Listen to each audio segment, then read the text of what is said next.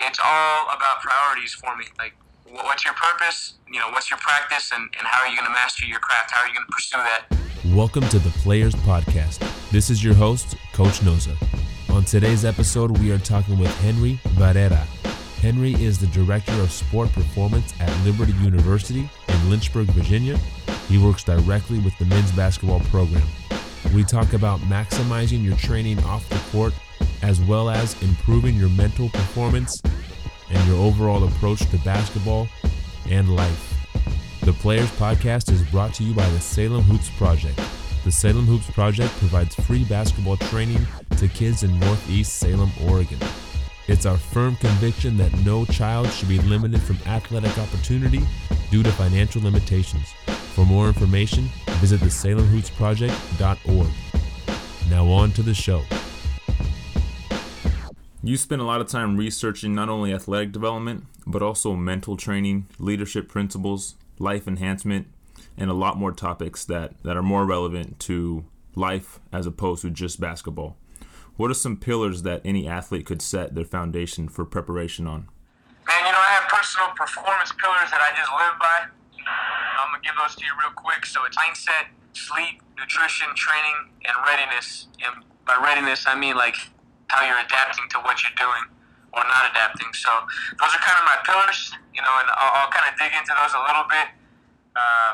There's a guy named Fergus Conley who wrote a book called Game Changer that has really impacted me. We've become good friends, and we talk quite a bit. So he has these things he calls coactives, and it's the psychological piece, the physiological piece, the technical piece, and the tactical piece. And those are kind of the filter that I look through everything at. So if I'm improving or not improving, I try to use those as a filter. When you say filter, what are some things that you might recognize, whether it's in your life or while you're training?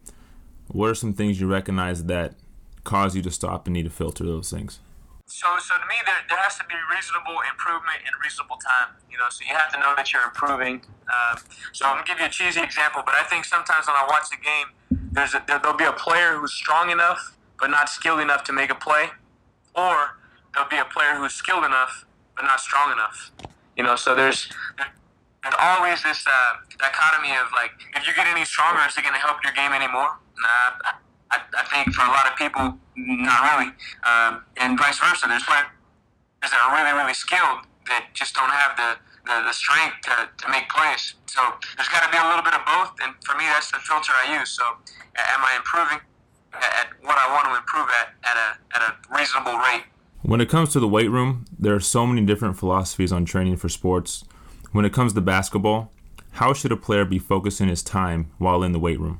So for me, like what happens most times is a parent will call me or a college athlete or a pro, and they'll say, I have to get better at this thing. Well, most times what happens is people say, I want to get shredded, and I want to get a higher vertical jump, and I want to get faster, and I want to get stronger, and they have 4 or 5 different things. So my answer is always, you can't stand up and sit down at the same time. Like, pick one, and let's attack it, let's get better at it, and let's go.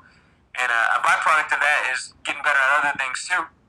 But you got to have extreme focus. So I think for most players, simplify, man. Simplify. You don't need to do 10 different exercises in one workout.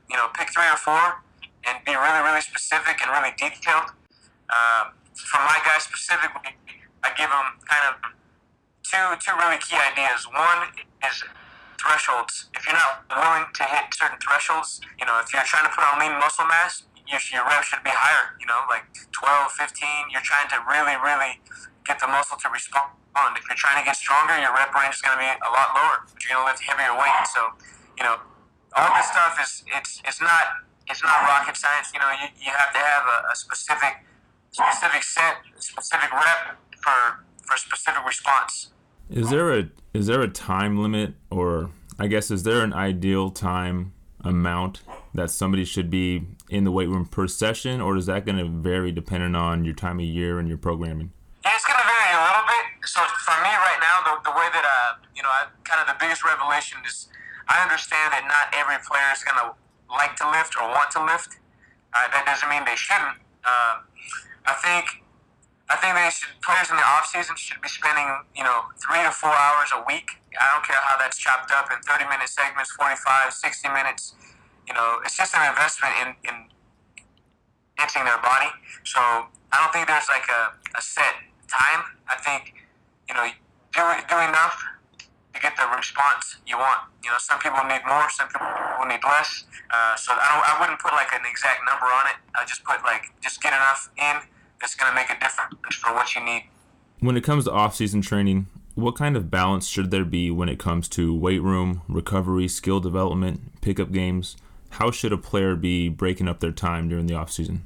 So, man, I work off priorities. I'm going to give you lots of little alliteration. So purpose, practice, and pursuit is a really big kind of staple in my life. So purpose, like what is your ultimate purpose for what you're doing?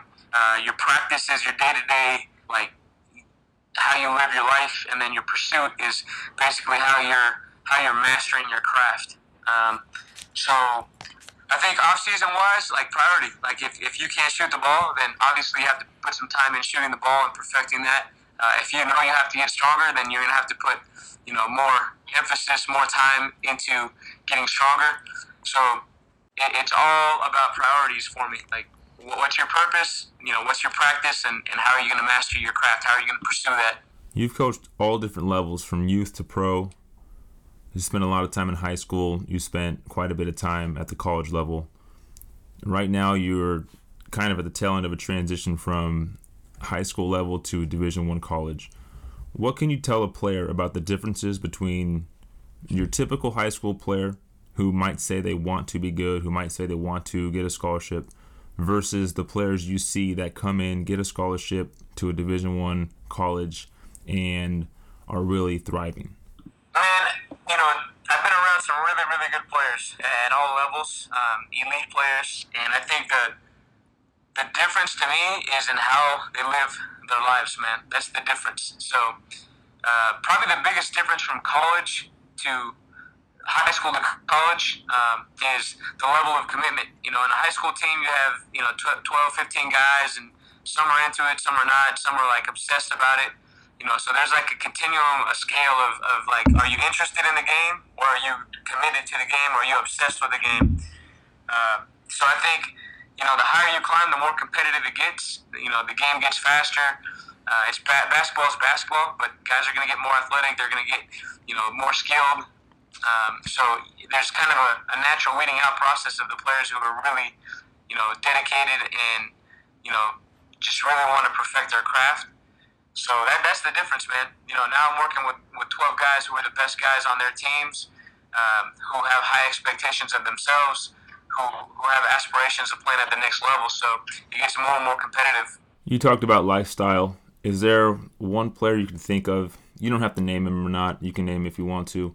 Is there one player you can think of who kind of is the ideal, or as close that you've seen to living that lifestyle and maximizing their potential as a player?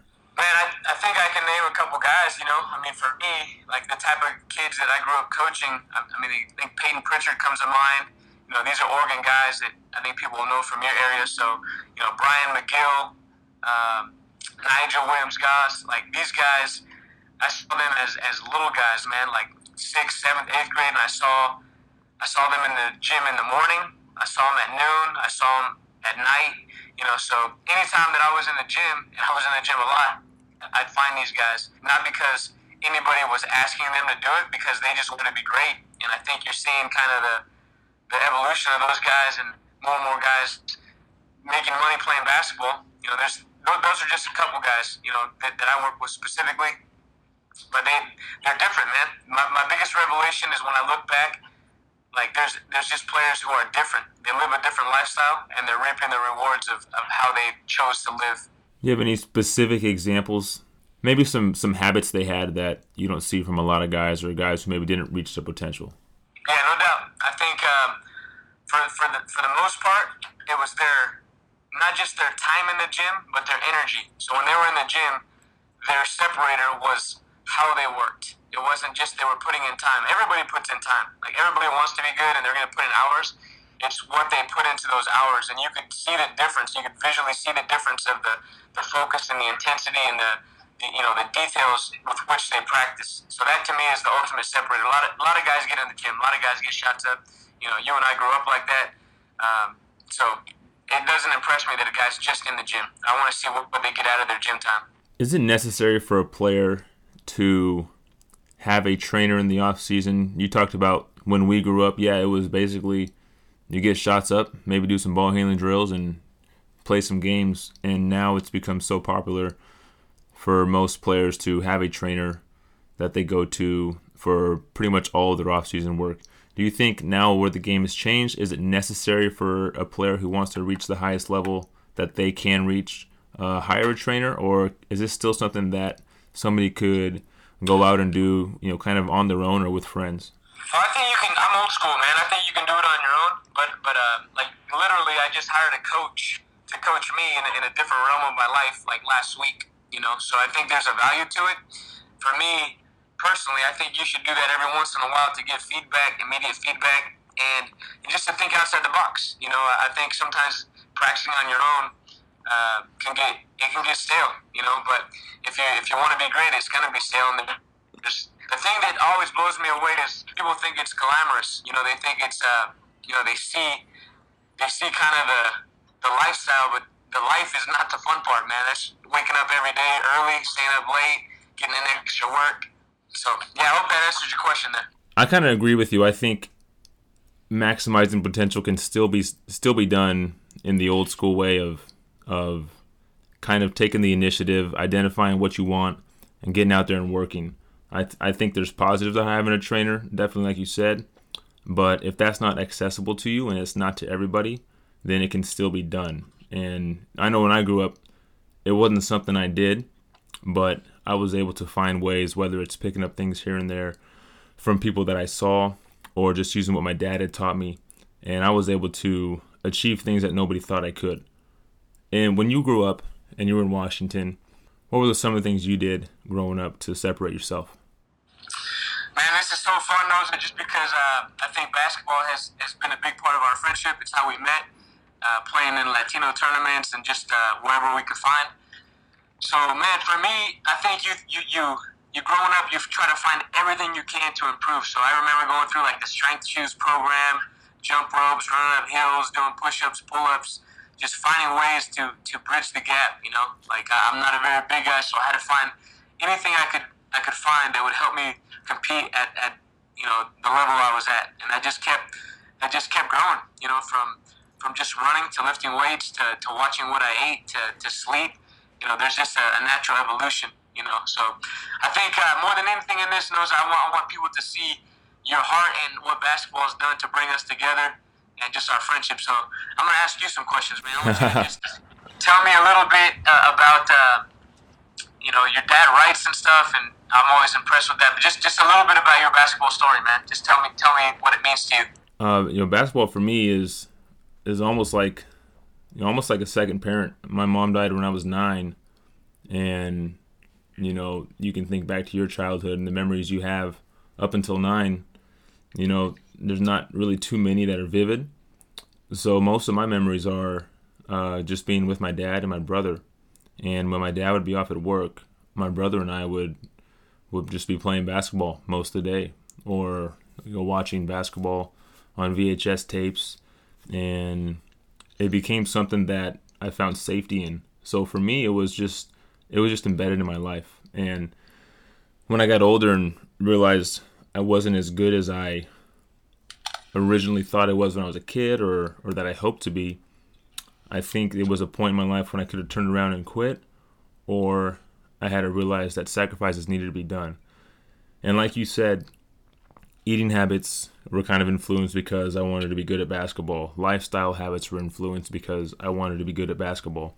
And it became such a, I would say, habit for me to find the way to get the best out of myself, that I think the best part of what basketball did for me was help create life habits. So now everything I do, I approach like I approached basketball when I was in high school. I'm not the best right now. How can I become the best that I can be? I'm not going to be better than everybody, but I can reach a new level by changing habits and by setting a level of excellence in what I do. Man, that's pretty fire, Noza. So here's what I think about, man. When I think about you, I think about a radical transformation, man, in mind, body, and soul. I'm really, really drawn to people who pursue the best in themselves, not being the best in the world or from an ego standpoint, but from just trying to be the best person they could be, and that bleeding into every aspect of their life. So I hope that you publish this. Your heart, your mind, the way you care for people, the way you interact is a blessing to me, man. And I know a lot of other athletes you're changing lives, man. So keep doing what you're doing. I appreciate you just as a friend and as a professional. So thank you. I think one thing I've always appreciated about you is the similarities we have from when I met you in the Latino tournaments and connected with you at Nike, and then we got to work together at Shoot 360. And I was able to see your approach to work and how serious you took things too. And that really influenced me to, I know you've talked about a book called Becoming Pro, and that really influenced me to kind of approach everything like I am a pro. Like, this is what I do. And if I'm going to do it, I got to do it to the best of my ability. I got to treat it like a profession. So being around you has helped me kind of narrow my targets, and seeing the way you approach things helped me really become more fine-tuned in how I did things as well. I appreciate that, man. That's good stuff. Something that I've really been trying to fine-tune is routines, and starting your day off the same way, ending your day the same way, because what happens in the middle of the day isn't always guaranteed. You can have a schedule, you can have a calendar, but in the end there's going to be variables that change the way your day goes. But typically, I know it's different for people who have kids, but if I'm a young athlete, if I'm a high school athlete, I would say 95 to 99% of the time, you can control what happens at the beginning of your day and also at the end of the day. So what are some things that you do at the beginning of the day, end of the day? What are some of your routines like? Now, this is really good. I'm going to send you a document I want you to post whenever you post this. To me, I write a lot, so I schedule out my day. I use a journal called the Best Self Journal, so I write 3 things I'm grateful for. I try to kind of give a framework to my day, what I'm going to dedicate my time to. So that's really important to me. And then when I go to bed at night, I try to read. I read every single day. My goal is to read 10 pages, but normally it's more than that. So those are the big rocks, man. I think those are the things that help me to really keep investigating life and learning and pursuing, being the best I can be at what I do. How about you? Give me a couple of things that you think about. When I wake up, the first thing I want to do is I want to move, because being physical kind of helps my mind wake up. So I start out by doing my CARs, controlled articular rotations. So they're a joint by joint approach to movement. So I exercise each joint in my body. And then, even though it might kind of sound weird, I go and I do the dishes, because to me, it's almost like a therapeutic thing. I don't know if it's the water or something, but it gets my brain activated. I got to concentrate on a task, and it also keeps my body moving. So move my body, and then I make sure I get quiet. So I spend time reading. I make sure everything's quiet. If I feel like it, I make a coffee, because I do enjoy coffee, but it's not every day. And then I'm ready for my day to go from there. And at nighttime, usually it comes down to being around my wife and enjoying time with her, because between work and other things that happen during the day, we don't get a lot of time together. So I make sure I spend quality time with my wife at night. Love it, man. It's really good. It's time for the 3-point play. 3 questions putting our guest on the spot.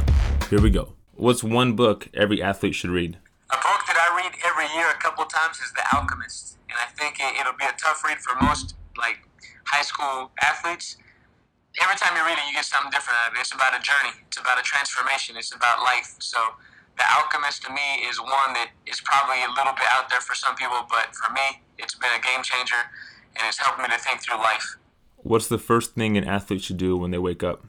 After thanking God for another day to live, I'd probably say drink water, about 12 to 16 ounces of water. What's the last thing an athlete should do before they go to bed? These are just my opinions, man, but I think before you go to bed, you should write and just kind of decompress, just a way to get all the thoughts on the inside, outside. I love to document my life and what's going on and how I was thinking at a certain point. And then you can go back and see how you kind of evolved as a thinker and as a person.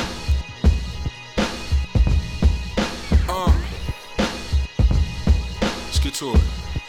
Look, Let me restore the passion in golden era fashion. That's corrupt, yo, turn me up while we run the atlas. Pray the pain won't be in vain, poor you say to mask it. While they kiss ask for traction, build my own lane and lap them. Chances are they want the credit for your sacrifice. I'll hand you the patent and recreate it twice. Ready to die, you're only one and better name your price. On my 25th hour, no relation to Spike. Ask for the spike in my price, blame the economy. You heard 444, Hove will be proud of me. Since 22 twos, no competition here, honestly. My mantra is to pay me, call it a prophecy. Boxing one, there's no stopping me. Word to whoever you're praying to. Cooling in the layup line, look at what y'all made me do. Laughing at advances now, that won't even pay the dues. Y'all stacking up y'all rosters, suckers always pay to lose.